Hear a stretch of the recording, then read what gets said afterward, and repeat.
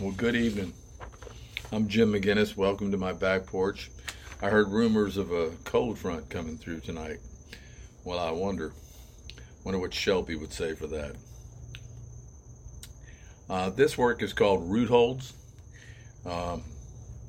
Root holds is a word I heard Carl Sandburg throw out many years ago. And it's been something that's been with me for a long time. But I'm not sure I'll ever finish it, and I'm not really sure I want to finish it, to tell you the truth.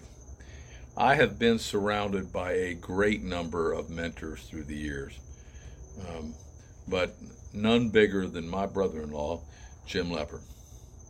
Teacher, friend, brother. Anybody who knows me knows the connection we have and that we've always had. You may have heard some parts of this back in March on Jim's birthday. I recited a few verses in his honor. I'm going to take a chance that he did not see it on Facebook. Anyway, I don't see him a whole lot these days, and that's all on me. And that's something I need to fix.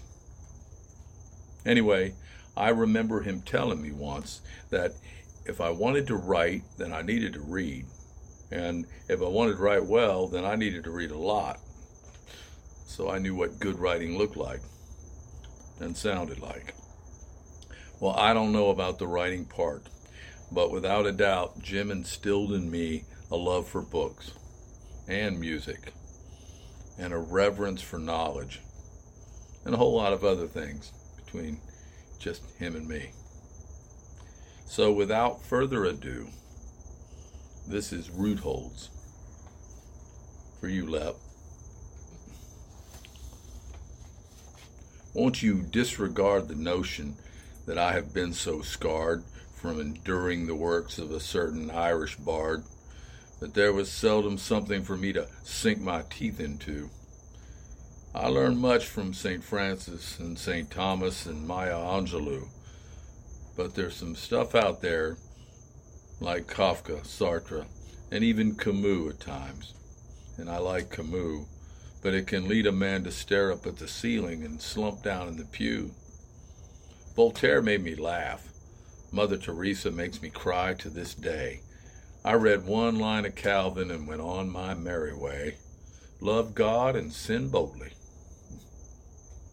Indeed, my old professors would probably have me tarred for openly admitting that I learned more of truth just from sitting around the barbecue in my brother-in-law's backyard.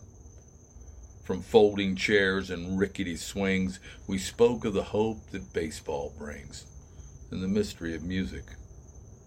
Reading Shakespeare by the fire and Lincoln on the way, we burned the candle with St. Vincent Millay.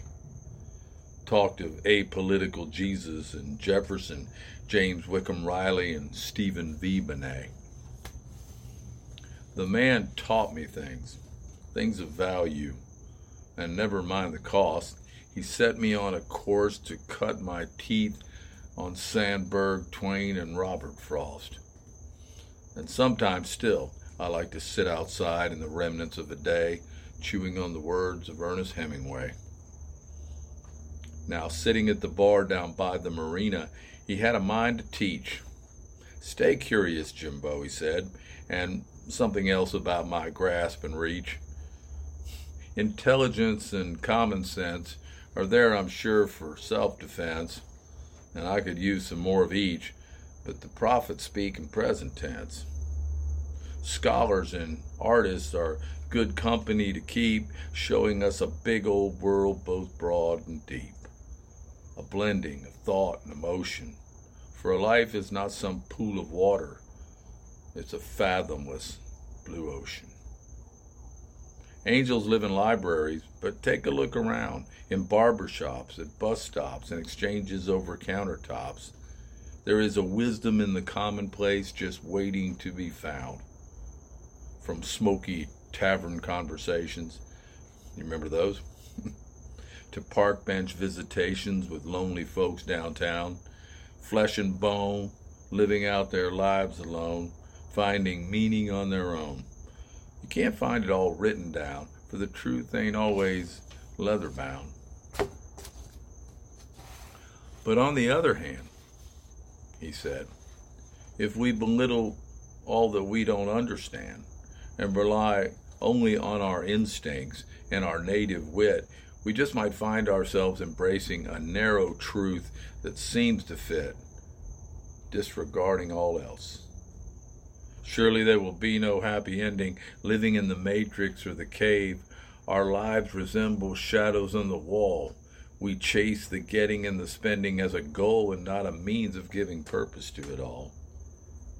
There at the bar, in spite of ourselves, we speak of democratic sin, of Slaughterhouse-Five coming off the shelves, along with Gone with the Wind, Mockingbird, Huckleberry Finn. My brother, in or out of law, always calls it straight just the way he saw. Why on earth, he asked, with a disbelieving look, would we ever think to burn or ban a book? Gathering knowledge, he declared, is not elevation or emasculation. It's liberation. That's enough. I think I'm going home. Turn the page, I say. Oh, please come by and sit a while. We'll talk of things that make us smile. There's a breeze across the porch today. I'll open up a couple beers and put on some vinyl records that we haven't heard in years. Oh, let the stories flow of Ted Williams and DiMaggio, of kids and dogs, of oaks and palms, and orange moons rising. I'll recite some lines of poetry and share with you my secret stash. You sing to me some songs of Christopherson and Cash. Okay, he answered. I'll come by for a bit. And we talked more of things, Saturn's rings and tire swings, and the lonely song the highway sings. The root holds of a learned man, finding meaning on his own, you understand. On his own, but not alone. I forget he's made of flesh and bone. Reading Shakespeare by the fire, reciting lines from Lonesome Dove, pondering the Prince of Tides and the wonder of falling hopelessly in love. Scholars and artists are good company to keep, showing us a world both broad and deep. Miles to go before we sleep.